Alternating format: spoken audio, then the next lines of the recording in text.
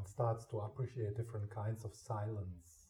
So there is a silence or stillness, or there is a silence where the invisible is suppressed. So a kind of silence. Let's say the silence at the dinner table of a dysfunctional family, where there is suppression.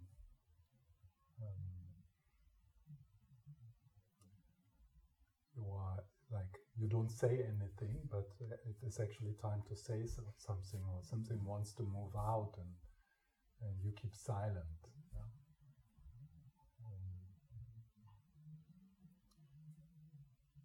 An awkward silence, or where there's an elephant in the room and nobody says something.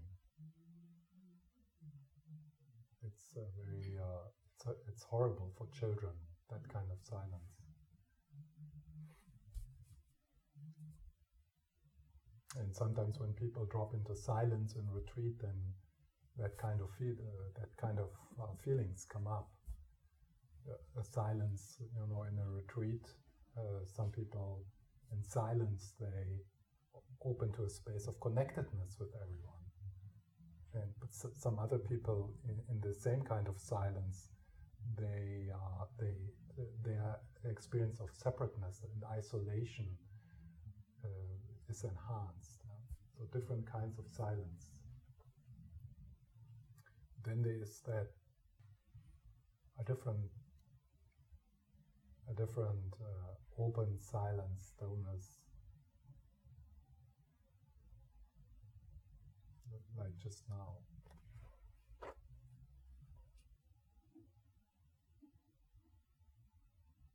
I think it's the second or third verse in the 37 practices where Tongme Sampo, as an instruction for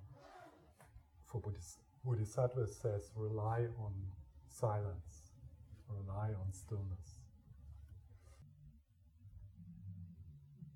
So we can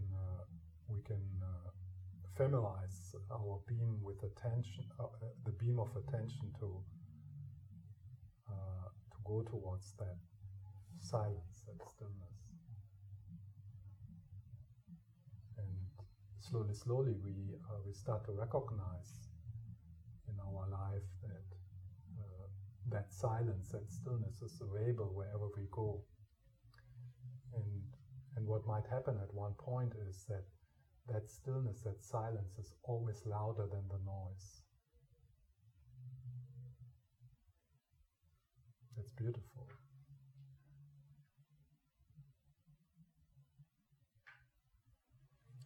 I had that experience very strongly after my long retreat of 2 years in the mountains in Switzerland.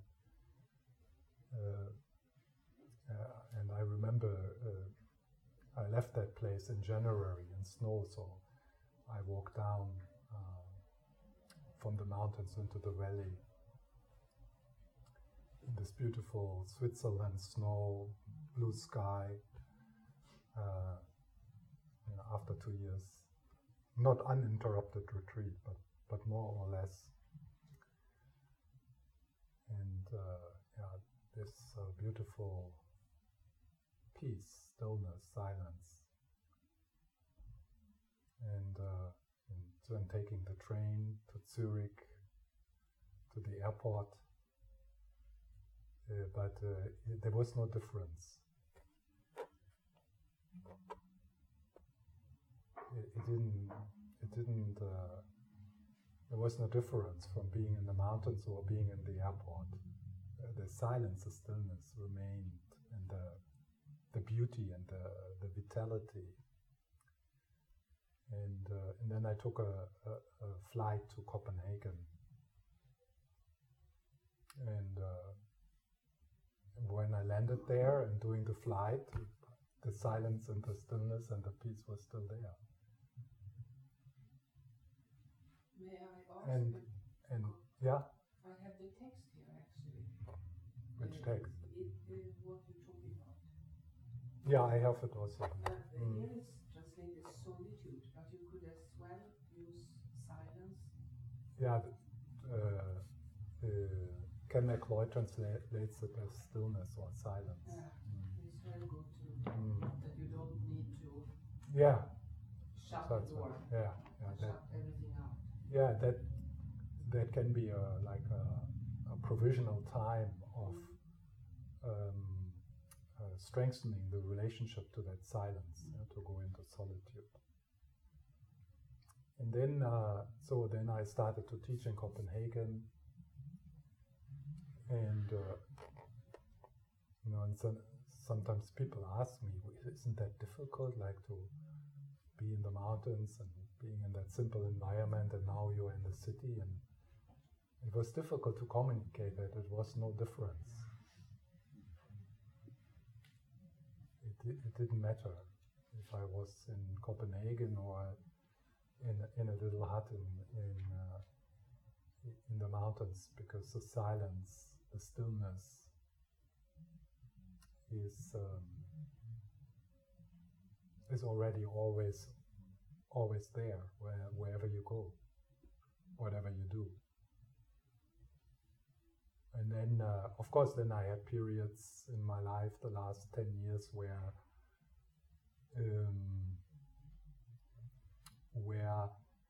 the noise became louder than the silence. But it always is available. It's always there. So for me, just for example, as a little practice, as a self-inquiry practice, it would be in any moment could be the question then, is stillness here? Is peace here? Yeah, is stillness here? Is peace here? And then in my mind kind of like the beam of attention, then there might be some, what is that stillness? What is that peace? I don't know. I don't know. I don't know what it is. I never knew what it is. The Buddha doesn't know what it is. It's undescribable. It's not an object of knowledge.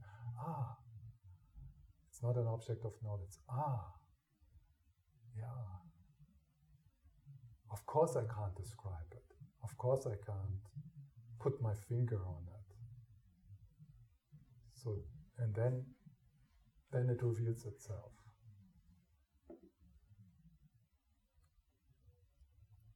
And then there's also then periods in your life where you don't need to do any movement towards it, or ask a question, or remind yourself, because it's just the stillness, the silence from where the looking comes from.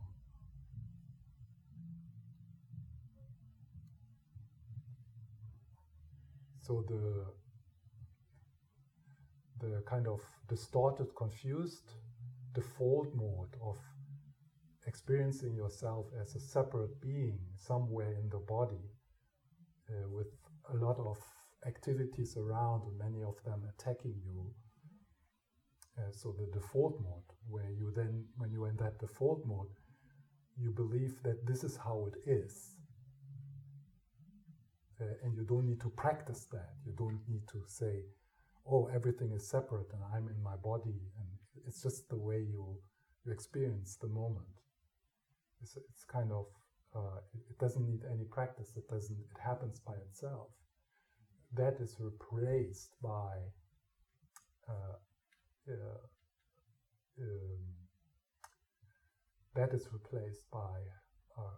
a quiet confidence, a different perception of the present moment without any practice. It becomes a new default mode.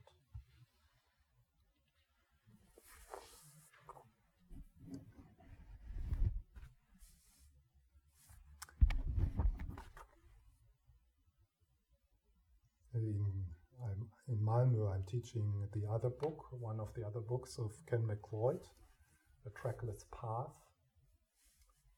which is the first time I'm sharing kind of the direct path.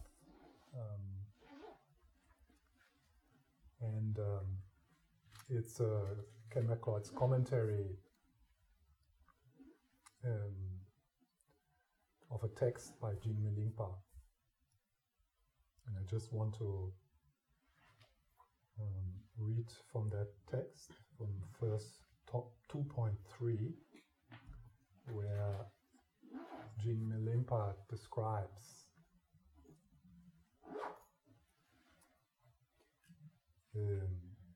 you. Yeah? So he describes you, the piece of paper, not the script you. And he says it is a realm beyond thought. So it's a realm beyond thought. So as always with these metaphors and with these pointers, don't try to understand it. It's a realm beyond thought.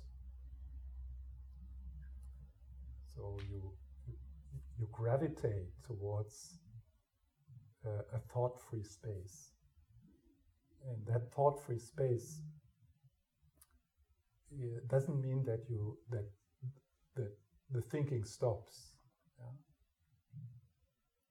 So the thought-free space, it's a realm beyond thought. It's actually not separate from the thoughts. It's not exactly the same. But you gravitate towards it. Sogyal Rinpoche calls it the natural peace. You gravitate towards it.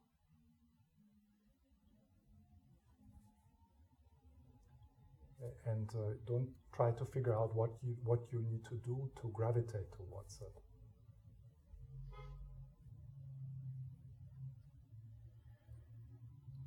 It's a realm beyond thought.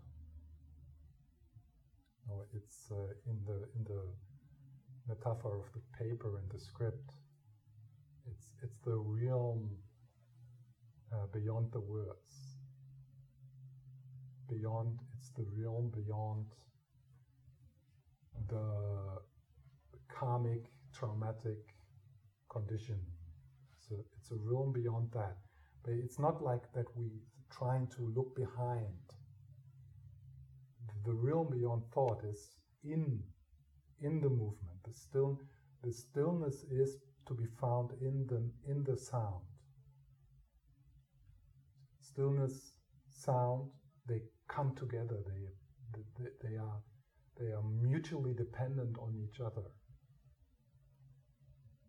So you start to listen more to the stillness in the sound than to the sound. But the sound amplifies the stillness.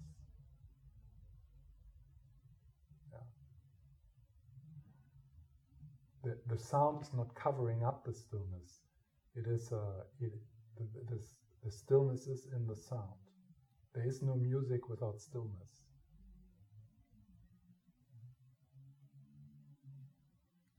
And then the next word I really like, and that's untroubled. It's untroubled.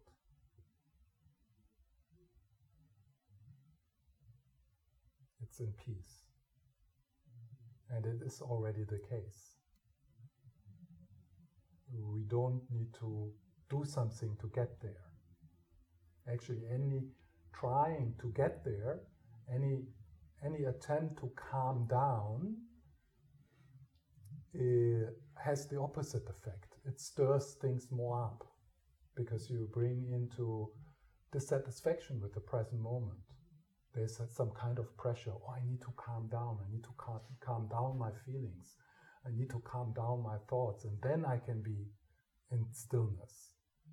That's true if we kind of work on the progressive path. Yeah, but it's not. It becomes an obstacle in the practice or in the non-practice of the direct path.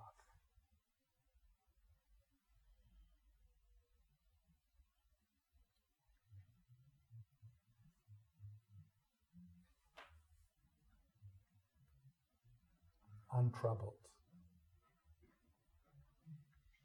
which is already the case.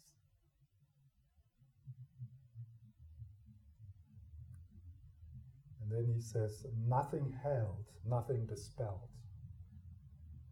So nothing held. The untroubled doesn't grasp. It's free of grasping. Nothing dispelled, nothing is excluded. So we are not looking for something which is excluding experiences. We are not looking for an exclusion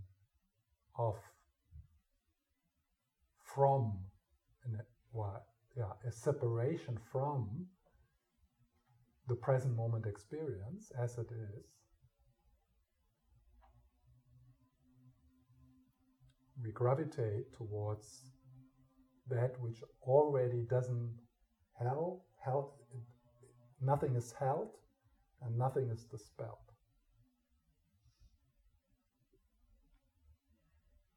A metaphor here could be the clouds and the sky.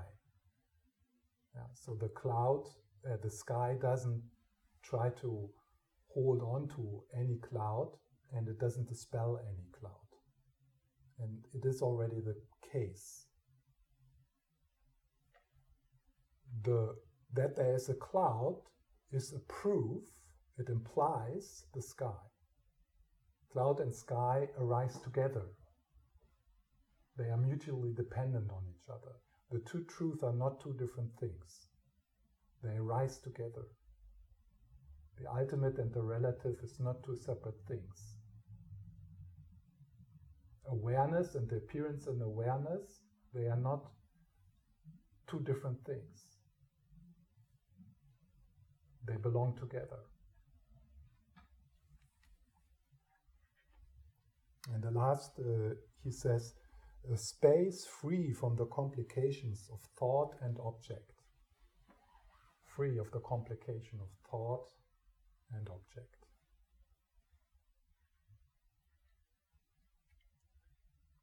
A place of non-duality. If you feel a bit confused now and you don't understand what I'm saying, and we're in the same boat because I don't know what I'm talking about. So the difference here is it's not a problem because I can't know what I'm talking about. It's not an object of knowledge. The Buddha doesn't know what I'm talking about. He says it's not an object of knowledge. It's undescribable, ungraspable. It can't be known in the way we know things usually. It's a different kind of knowing. It's so different that sometimes it's called not knowing. And the good news is you already don't know. Is that the complication that we think we know? Yes, so that's a complication that it's easy to confuse philosophy descriptions with the experience, but the philosophy and the description, the metaphors, they can be helpful. That's why they are. That's why the trying to talk about this is an expression of compassion. And at the same time, while you talk about it, you know that you can't communicate it through words. That's why when the Buddha awakened, he kept silence for a few weeks. He understood that he can't share this. And then he changed his mind because God came down and said, please, turn the wheel of Dharma, because God is a Buddhist. So you please, and then he started to teach. And it seems to work somehow. Nobody knows how, it seems to work. The transmission of mind itself, as Jingme Lingpa uses the word mind itself for the paper or for Rigpa.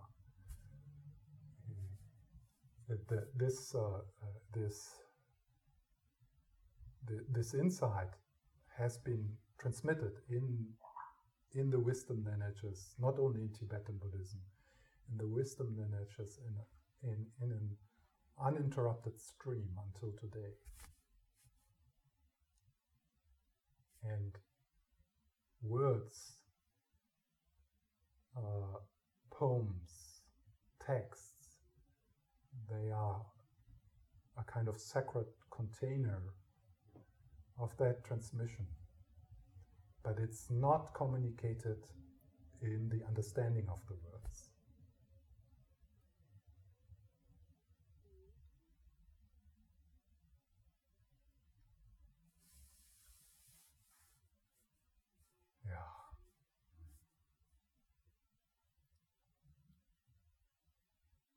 See, it's like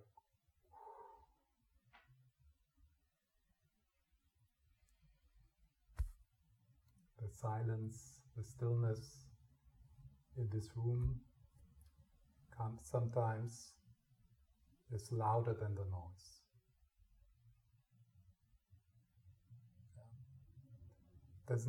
Doesn't mean that that what you struggle with in your life and the discomfort in your body, that disappears.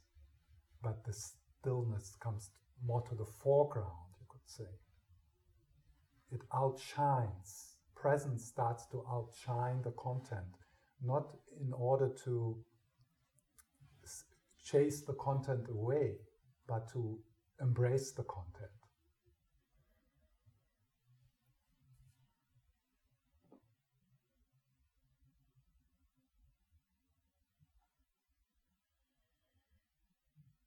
Short moments, and then you get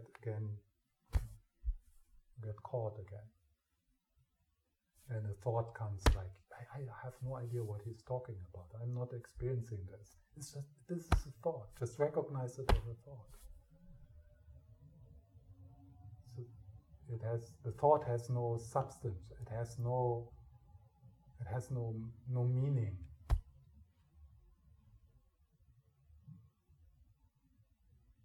Complication is that we make a meaning out of something that has no meaning. We try it. Yes. Yeah, I mean, we try it. Yes. Think it's permanent when it's not.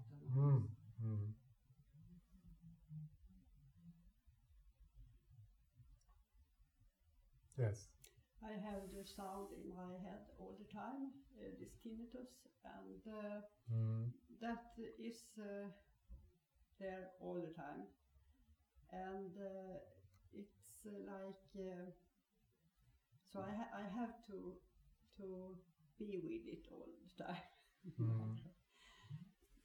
And it is like,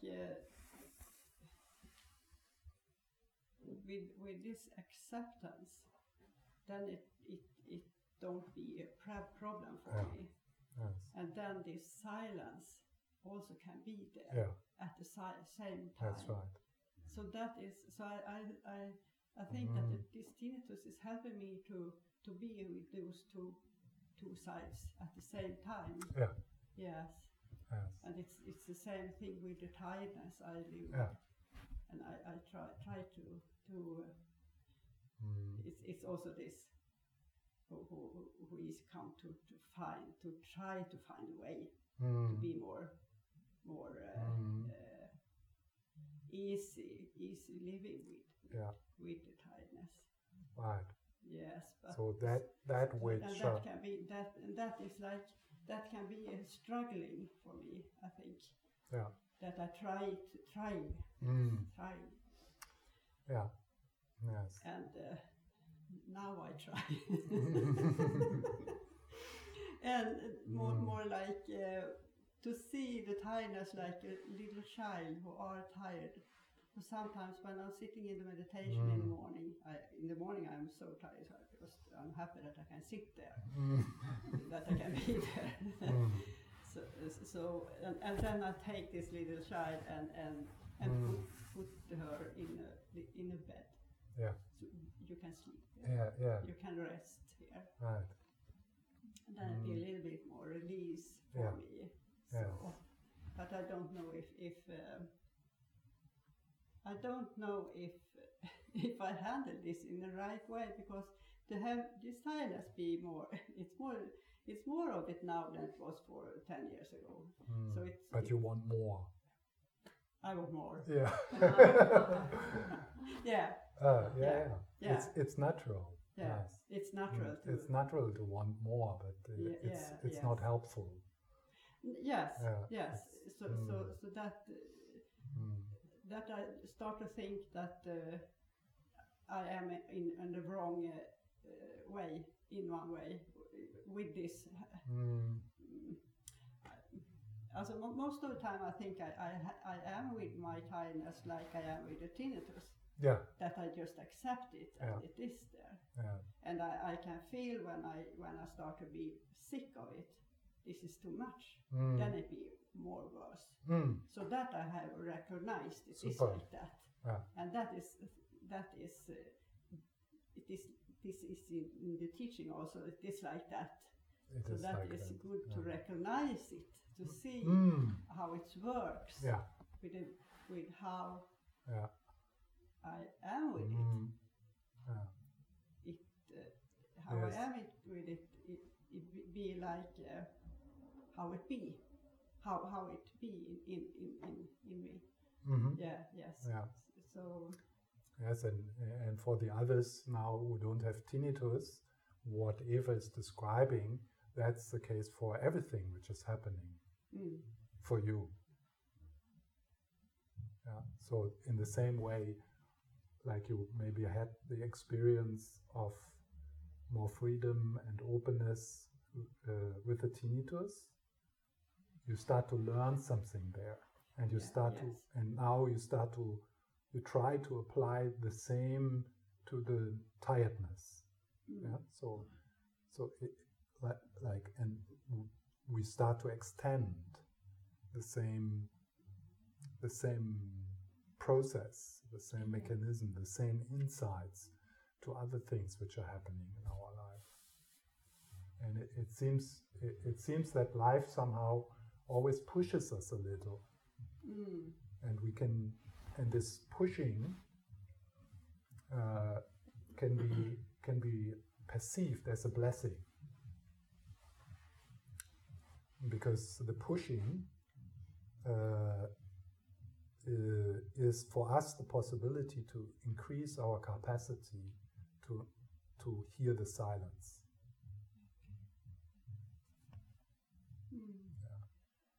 Because it can come sometimes, like yesterday evening, it was a dog barking outside. That's a good example. And I heard it, but I didn't.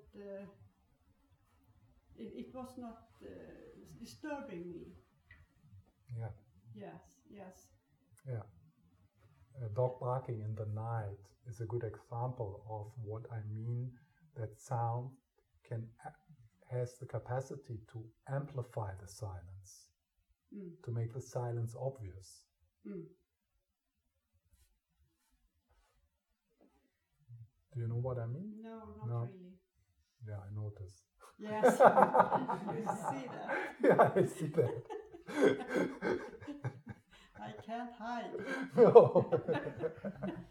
I try. I always know when I communicate with you, or when you're just trying to be polite.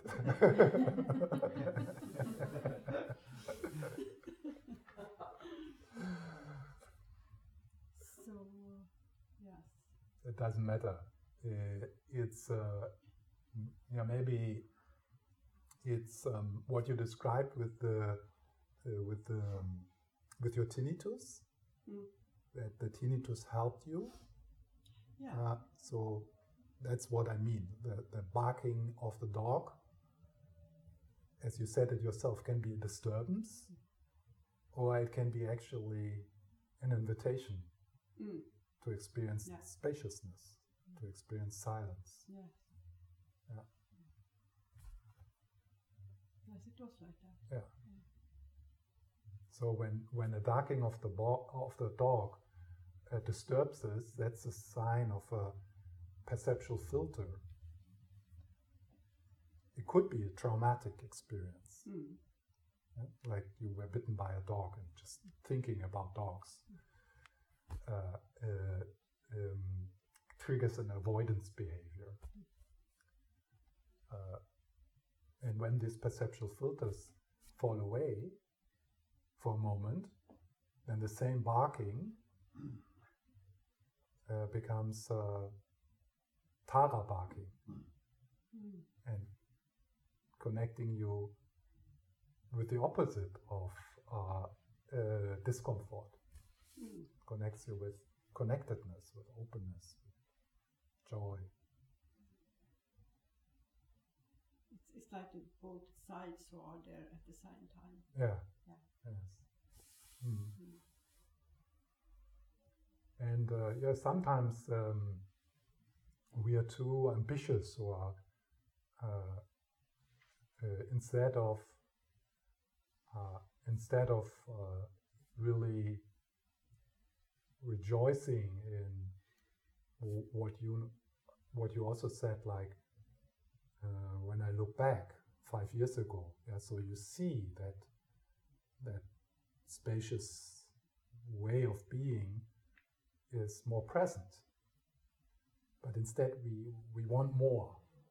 We want more. We want to rush towards it. And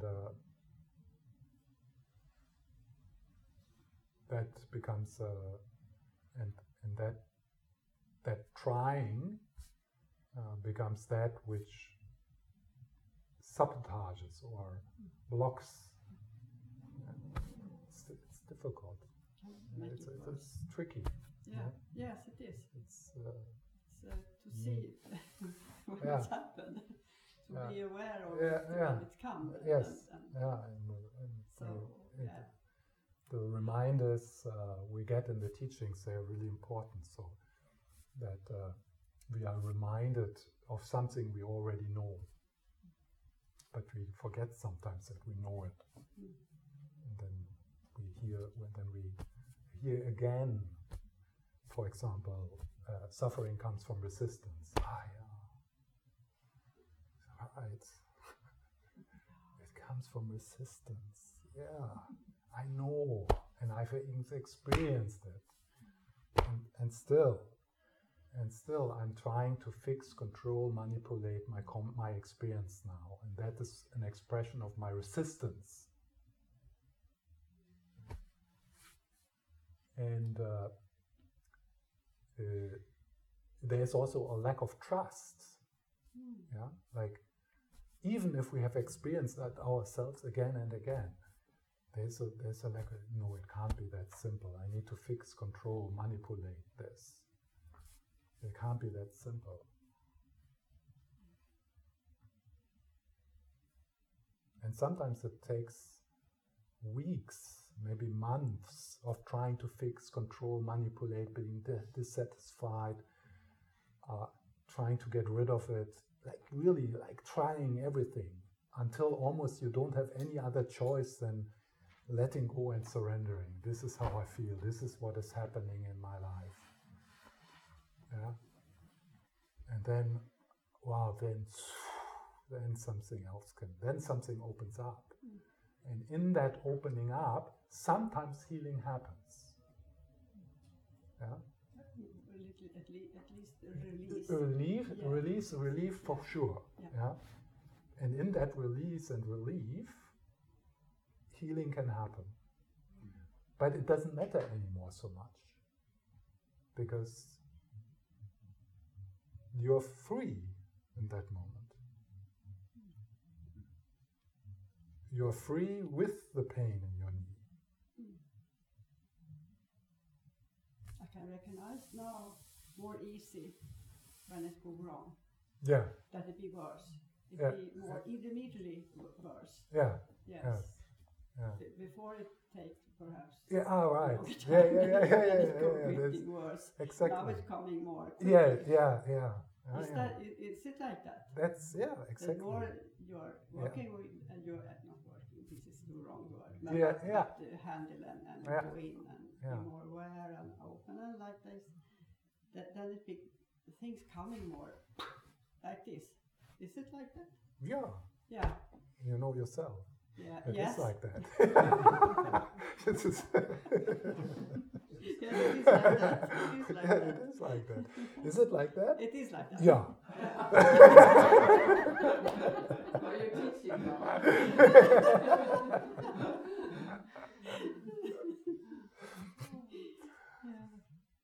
Yes. That's it's so wonderful when I get from people who have listening to my teachings or to other teachings, and then I get it back. Yeah, I get it back from them as a reminder. It's really great. Sometimes they have forgotten that they got it from me. That's a bit disappointing.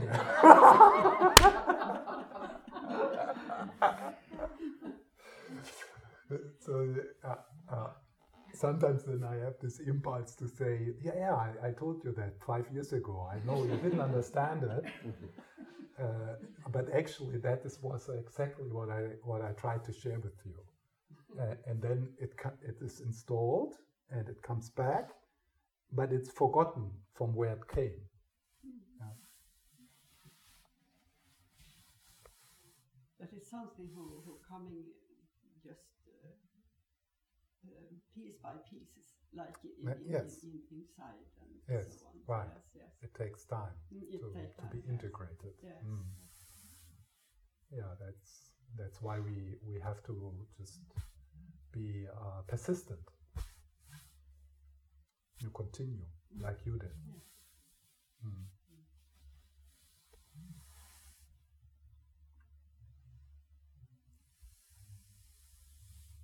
Yeah. Is there any other question?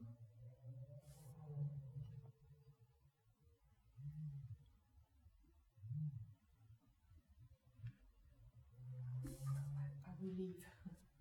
Thank you very Take care. much. Yes. To you and to everyone. Yes.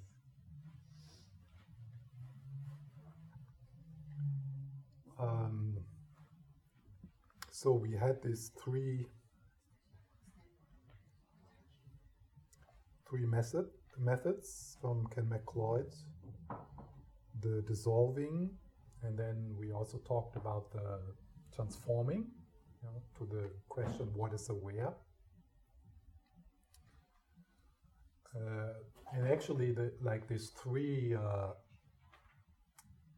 they are described here as three kind of different methods, but when you start to explore them, there's a lot of overlap, or maybe it's talking about pretty much one practice.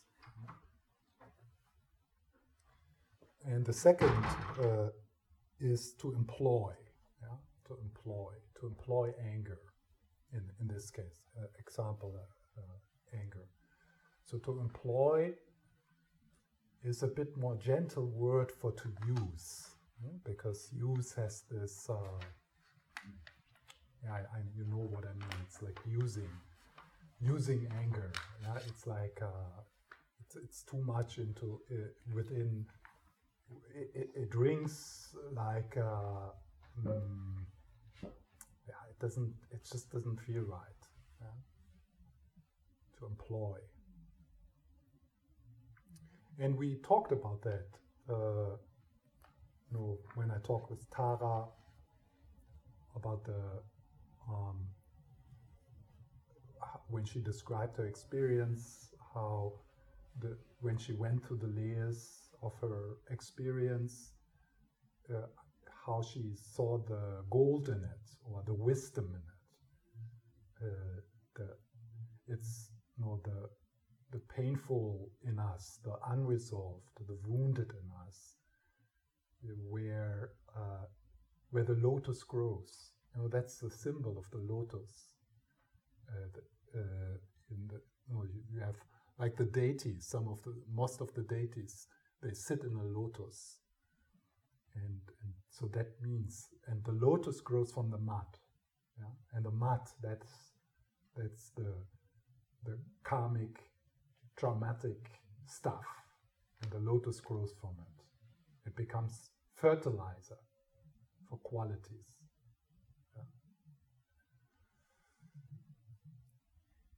And we start to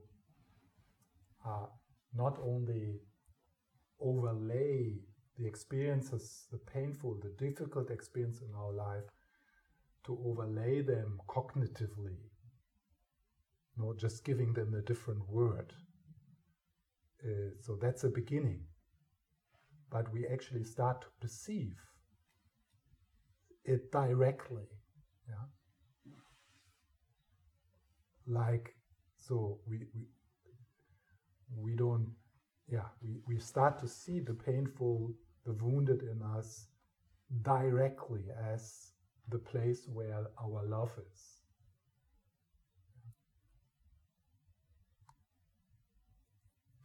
So he, Ken McLeod, connects this practice of employing with the practice of Tonglen, giving and taking. And so there's not time to go into that practice. I have taught it a lot before. There's a playlist on my SoundCloud profile called Transforming Problems, I think, and there's quite a few guided meditations and teachings around the practice of Tonglen. And Tonglen in itself actually contains also the practice of dissolving and transforming. So, but one of the ingredients of the practice of Tonglen is this moment of insight that you're not alone with this, with whatever you. That's why when someone here shares his or her experience, it opens the connection in the group. There's a connectedness, because we recognize in their struggles, in their pain, our pain, and we feel connected. So that's, I said, one of the ingredients of working with trauma is to move from disconnection to connection. And sharing pain and looking at pain together creates connection, creates love, creates friendship. So it's like a movement from me and my pain and what do I do with it, and I don't want to feel this. Just, I'm not alone with this. It's really, this is a moment where something opens up.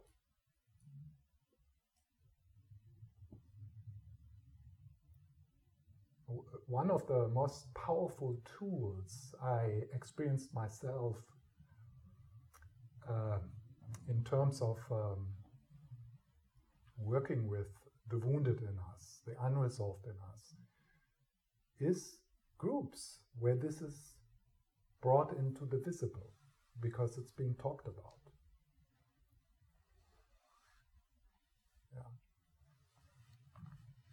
And this is not kind of something we emphasize here because it's not like a psychotherapeutical weekend or something, but fortunately it happens a little, like with you two, so that we get a bit of a taste of it, that it is actually something we experience a little.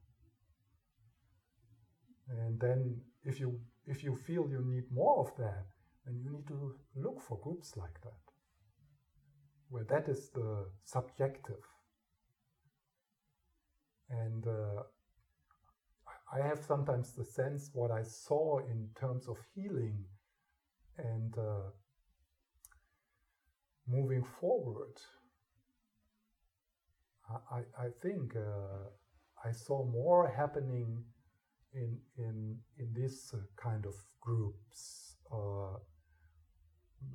which are more psychotherapeutical, self-developmental oriented than just doing meditation retreats or just practicing together. To seek a combination of both, yeah. And sometimes, like here, it happens there's a bit of an overlap. That's of course very precious. But most often we need to kind of do the meditation practice and the meditation retreats and the silence, and then do some other inner work, emotional wounding, trauma work in other circles. And what we then experience there in the other circles is the lack of silence, the lack of stillness, the lack of integration. Yeah? So I'm not saying that silent meditation retreats are useless. No, they are very precious. And but there's healing possibilities and tools which are not available in a silent meditation retreat. And then if you go into more like movement-oriented, bodywork-oriented environments, that is at least my experience, I really feel, oh, can't we just 5 minutes without a fucking relationship exercise? Just, give me a breather, like 10 minutes of just sitting in the present moment and saying all is fine. Then comes the next dance, the next movement, the next exercise. Yeah.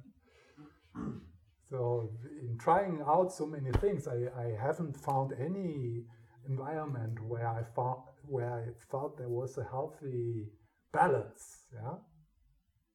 So I'm doing this and then I'm doing that, and for me this works really well.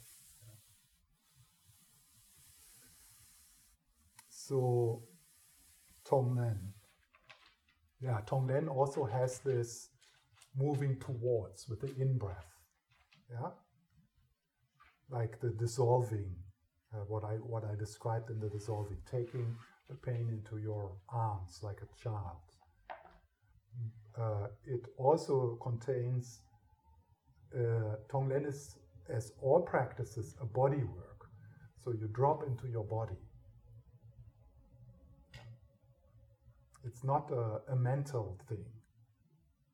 So, and so in the practice of Tonglen, the unresolved in you becomes a stepping stone towards empathy, towards connectedness, towards compassion, towards. So it is a dissolution of the experience of separation. Practice of Tonglen. And what is also part of the practice of Tonglen and very important, and I want to make a connection to a little tool which comes from neuropsychologist Rick Hanson. I don't know if you have heard the name. He wrote a book like Buddha's Brain and things like that. And he has this little tool. It's called HEAL. HEAL, like healing. But each letter has a, don't know what the English word for it. Acronym or something like that. Yeah, acronym? Yeah, okay. Like RAIN, the RAIN model of Tara Brach. So HEAL. And the H is standing for having a positive experience. Yeah. So part of this healing process, we emphasized a lot about the kind of the part of looking and embracing and approaching the unhealed, the unresolved. And that's important. But equally important, and sometimes more important, particularly in the beginning, is to bring your beam of attention into the positive. And there's different ways to do it. There is like this kind of positive thinking, New Age, going towards the light, trying to avoid the pain. And that's not what we want to do. But there is that way of balancing out. And balancing out and having a positive experience because you want to increase your capacity to turn to that which is unresolved. It's a big difference. Can you see that? Yeah. To kind of insist on the positive. Yeah, it's all not so bad, and there's the light, and everything is love, and you feel in yourself. It's or when you see it in other people. Or I know people who say, "Oh, my parents, they did their best, and they were so wonderful, and they loved me." And you can see in their face and the body that's completely bullshit. It's positive, trying but desperately to feel good, but which is fine. But it's an attempt to deny and suppress that what is still unresolved. So having a positive experience, and so in the practice of Tonglen, is in the giving. So you take in what is unpleasant, you embrace it, and then with the out-breath you connect the positive. And in order to share the positive, of course you need to connect with it. You need to feel it. You need to absorb it.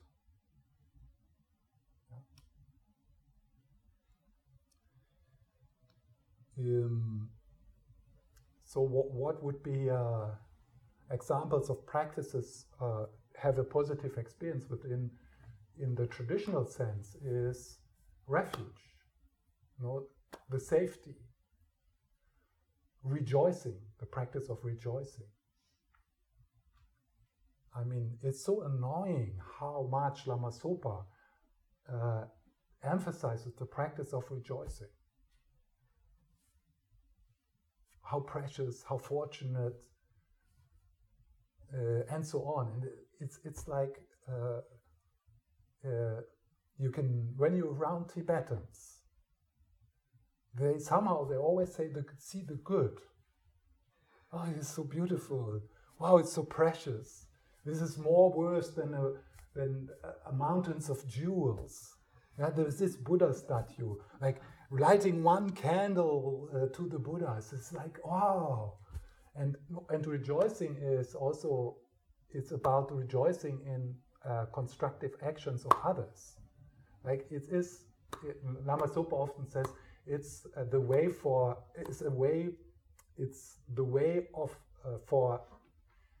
path for the lazy, because you can just sit at home and rejoice.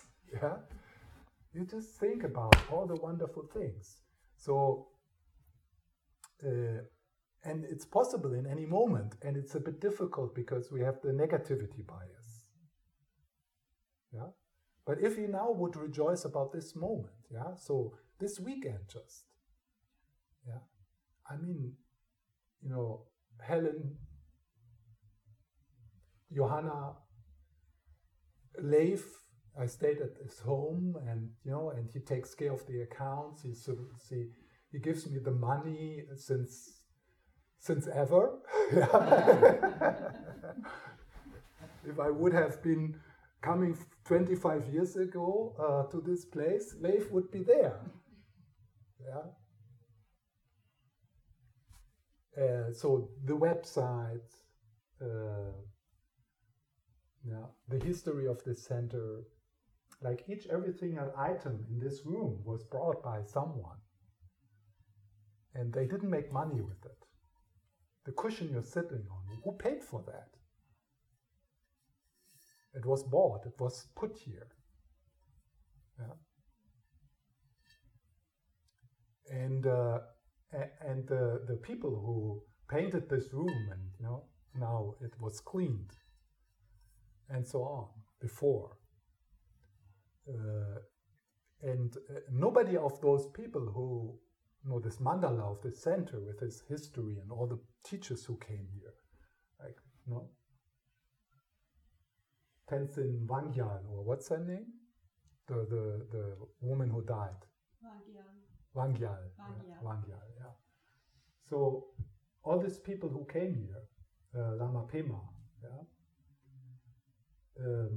so all these people who contributed to this moment, they didn't get any money from it, but they got incredible merit.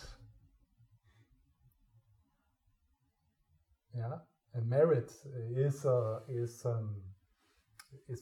that potential, that positive potential, which we really need to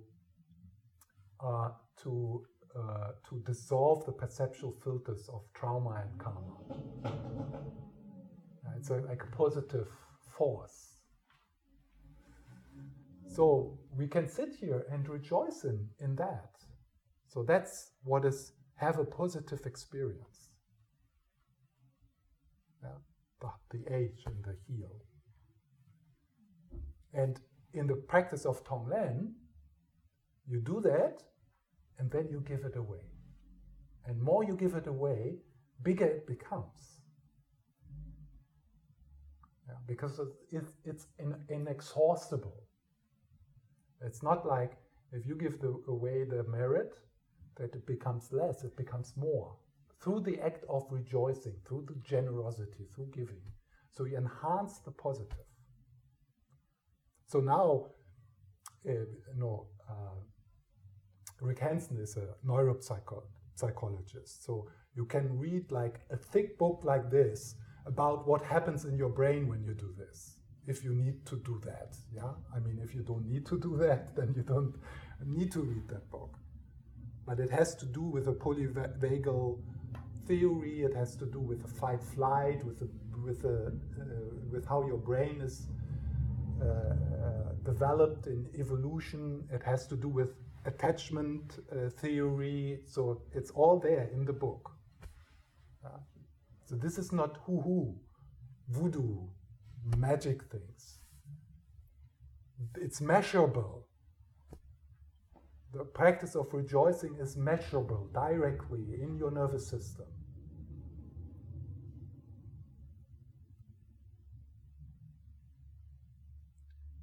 Have a positive experience.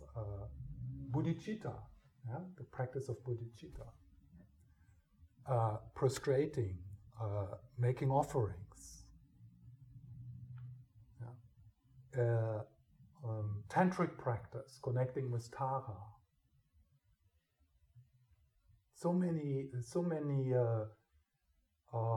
possibilities, so many invitations in the Tibetan tradition to increase your vagal tone, to reduce and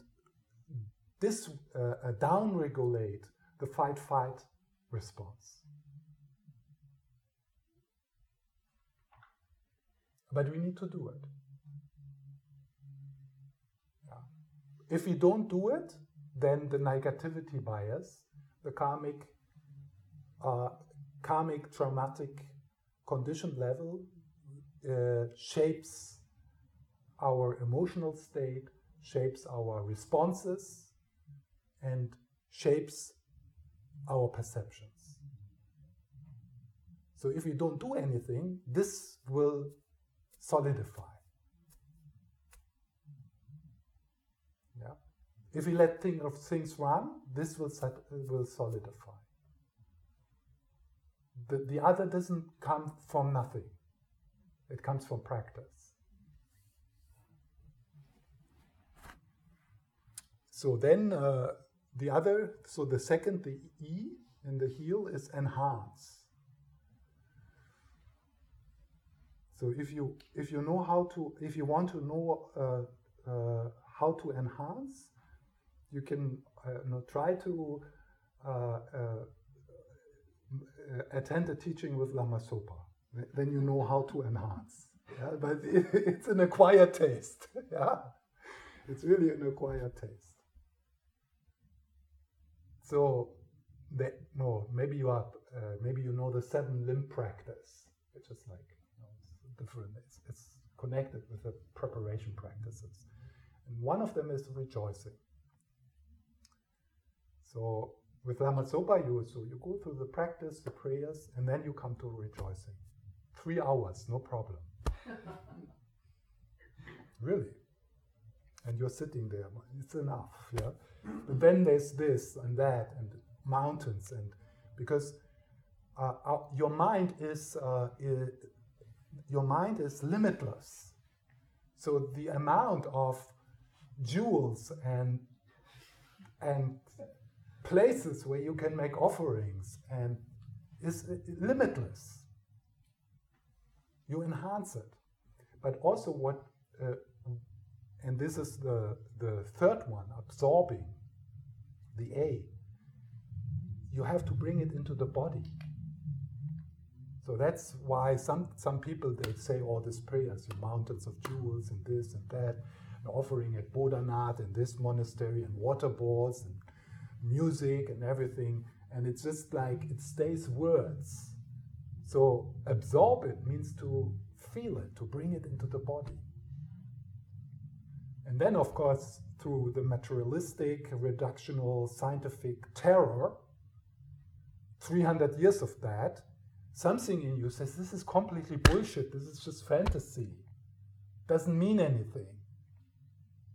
It's superstition. Yeah? So be aware of that. It's interesting to look at that. Yeah? Not being violent with that and not putting it down, just be aware. Yeah? And then finding creative ways for how does this work for you? What does make sense for you? Maybe it makes more sense for you to have just one Buddha and light it in incense. No? Zen style. And maybe that would be more your way to connect with that practice of making an offering and absorbing it. So enhance it, millions of this, millions of that, yeah, if possible, if it's not too far out for you, and then absorb it.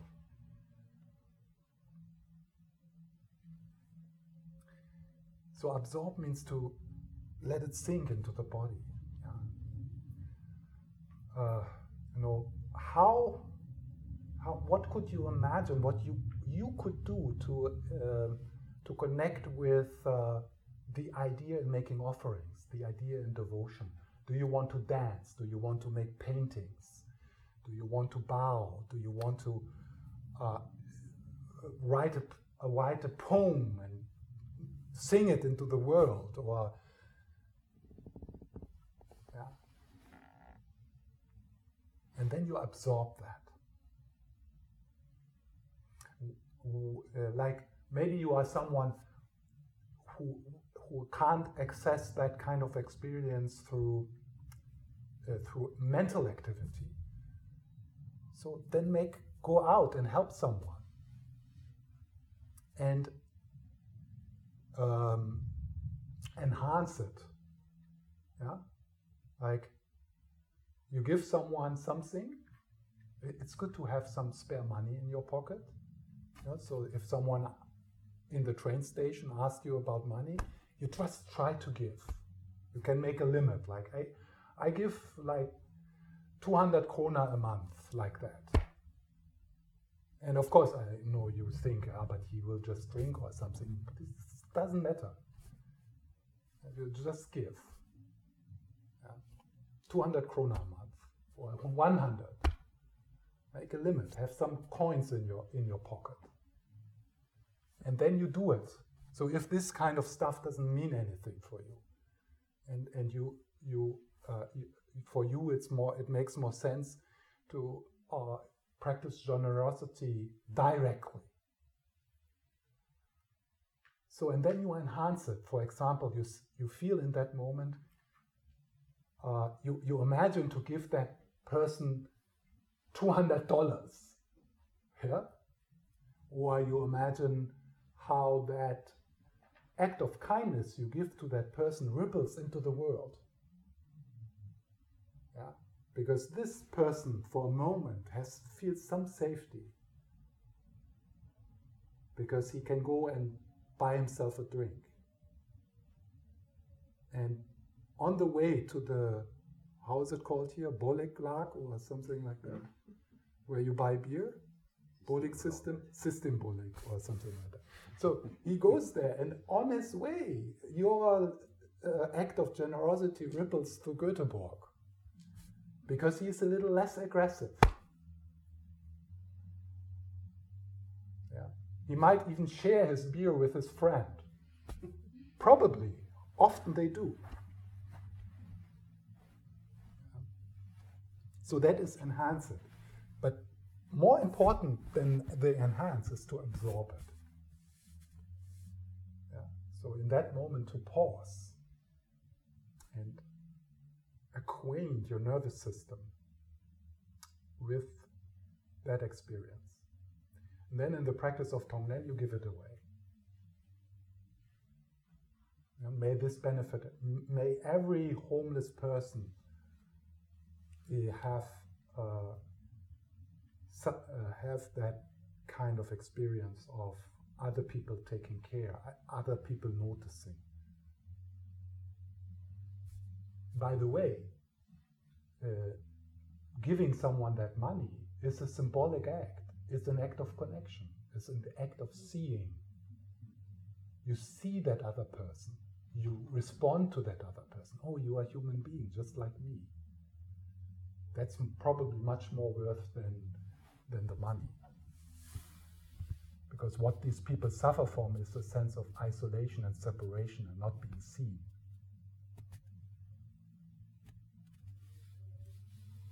Actually, once when I went to our shop in Herluna, there is always a lady sitting there. But one day I bought some flowers outside, and I took out 3 of them and gave to her. I didn't give any money this time, but she was really, really big smile. Yes.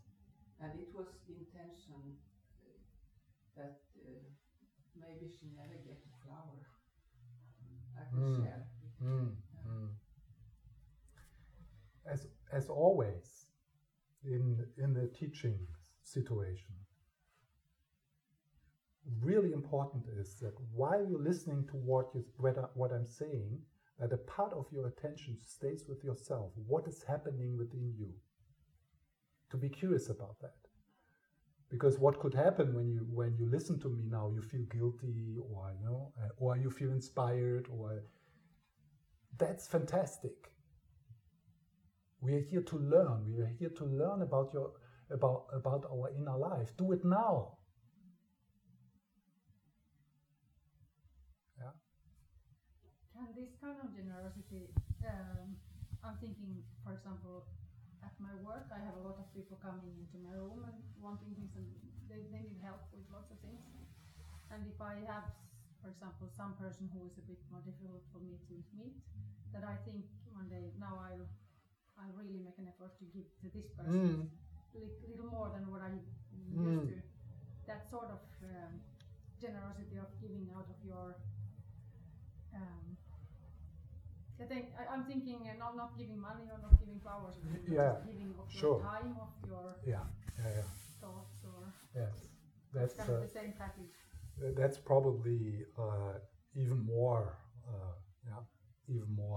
because that's really that's why I added to this generosity to the homeless person. This that is a way to connect. Yeah. So and sharing time, sharing presence, sharing listening, showing up, being there. I think probably that's the most precious what we can give into this world, our presence, our attention.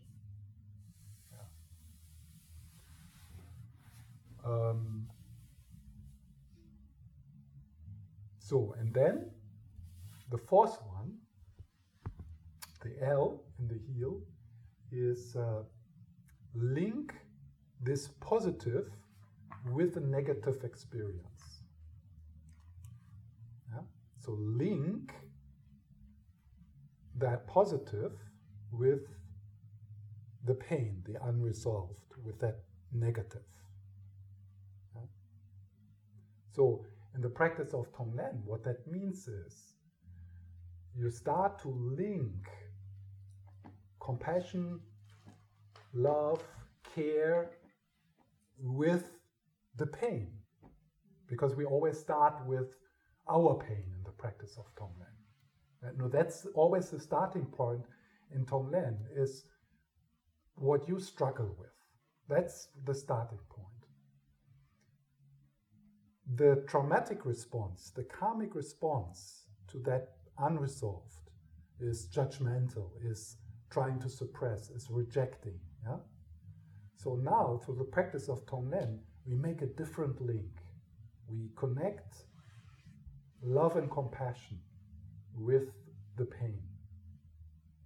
So, and then slowly what happens, and we familiarize our automatic responses, which has been trauma enhancing, negative karma enhancing. We link the same experience with something positive. Yeah? So then, whenever something triggers us, which before made a spiral downwards in the 6 realms, yeah, the same experience becomes a spiral upwards towards awakening, towards Buddhahood, because there's a different link. We create different links.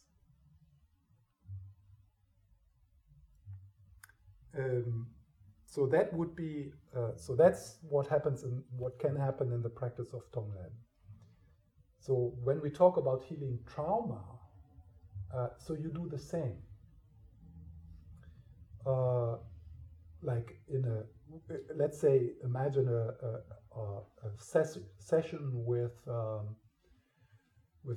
therapist, trauma-oriented therapist. So there's many things to that. Yeah? This is just one puzzle.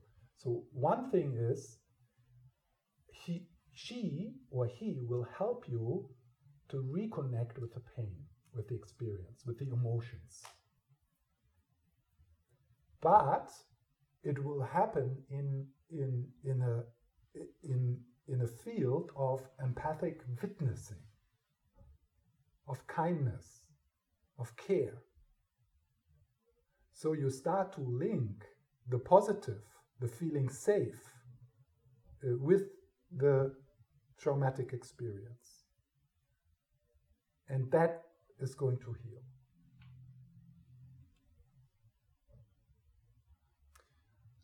I have this guided meditation on my SoundCloud profile, which is another way to practice this.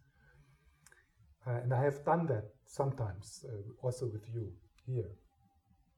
It's called Being with Emotional and Physical Pain. I just tell you, and then if you want to do it, you can go to my SoundCloud profile. So this is a meditation where you connect with a positive as a sensation in your body. Like, let's say you feel quite tense in your body, but if you scan your body, you will find parts of your body which feel better, where the energy is flowing. Your hands, your cheeks, your feet, yeah? So that would be having a positive experience in the felt sense of your body. Then you enhance it. Yeah? The E, you enhance it. Meaning you try to spread it a little. And you make it bigger by bringing it more into your focus. Yeah? So what you what you bring into your focus becomes bigger. It doesn't necessarily become bigger, but because you bring it into your focus, it becomes bigger. Like if I look closer if I move closer to Eva, she becomes bigger. Yeah? Not really, but in my subjective experience, you become bigger. So if I turn to something positive in my life, it becomes bigger. So that's enhance. The absorb is, in this meditation, it's supported by questions like, is there color? Can you describe the sensations? Do you see a boundary? And how is the boundary? Is there a shape? So these are questions, again, they are not about like finding the good answers. They are questions who bring us closer to the experience. Yeah. So then, link the positive with the negative. In this meditation, what you then do, in the guidance, I will ask you, and now you go to an area in your body which feels painful, sore, physical or emotional pain. So you move the beam of attention from that which is positive, and you bring it into that, into the pain, into the tension. Yeah? And you stay a little, just looking, not more. Yeah? And then you go back. The positive, enhance, absorb. And then you go back to the, yeah? And then, slowly, and you start to feel how that positive energy, the positive experience, starts to integrate into the negative. Something changes there. It's difficult to describe what happens. You have to try it. Yeah? And then when you step back and you look at both at the same time, because they start to mix. Yeah, so you link a negative experience with a positive experience, and the positive starts to penetrate the shield of protection, the shield of resistance, and it starts to soften. Yeah. But isn't this also visible for the science in the brain? These new pathways and absolutely neurons, how I don't know, but yes. It seems like the same thing. Yeah, you need to you read the book from Rick Hansen. But I never got an explanation how to create it. Make the difference. So that would be the method, and then it can be described exactly what happens in your nervous system while you do it. Yeah. Because when you describe this, it sounds so natural. Yeah. Yes. I can share. I'm actually doing this kind of sort of word by word right now with my therapist in that sense. But as for reflection on what you said about the heel and moving to, I did have a kind of existential fear in my life. I was dying, so I really you were literally dying. Yeah, in the sense that I had cancer. Ah, okay, yes. So I did feel very, very lonely.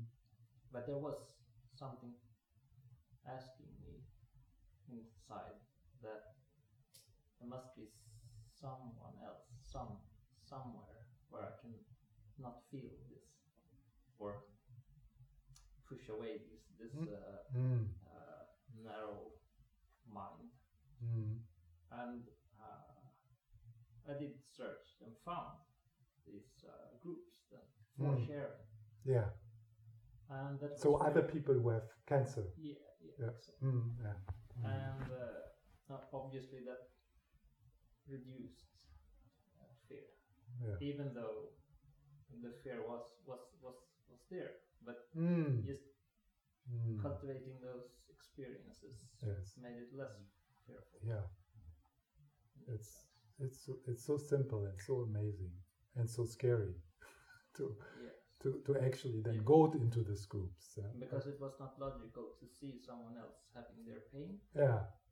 And as well be logically afraid of he or she. Yeah. Yes.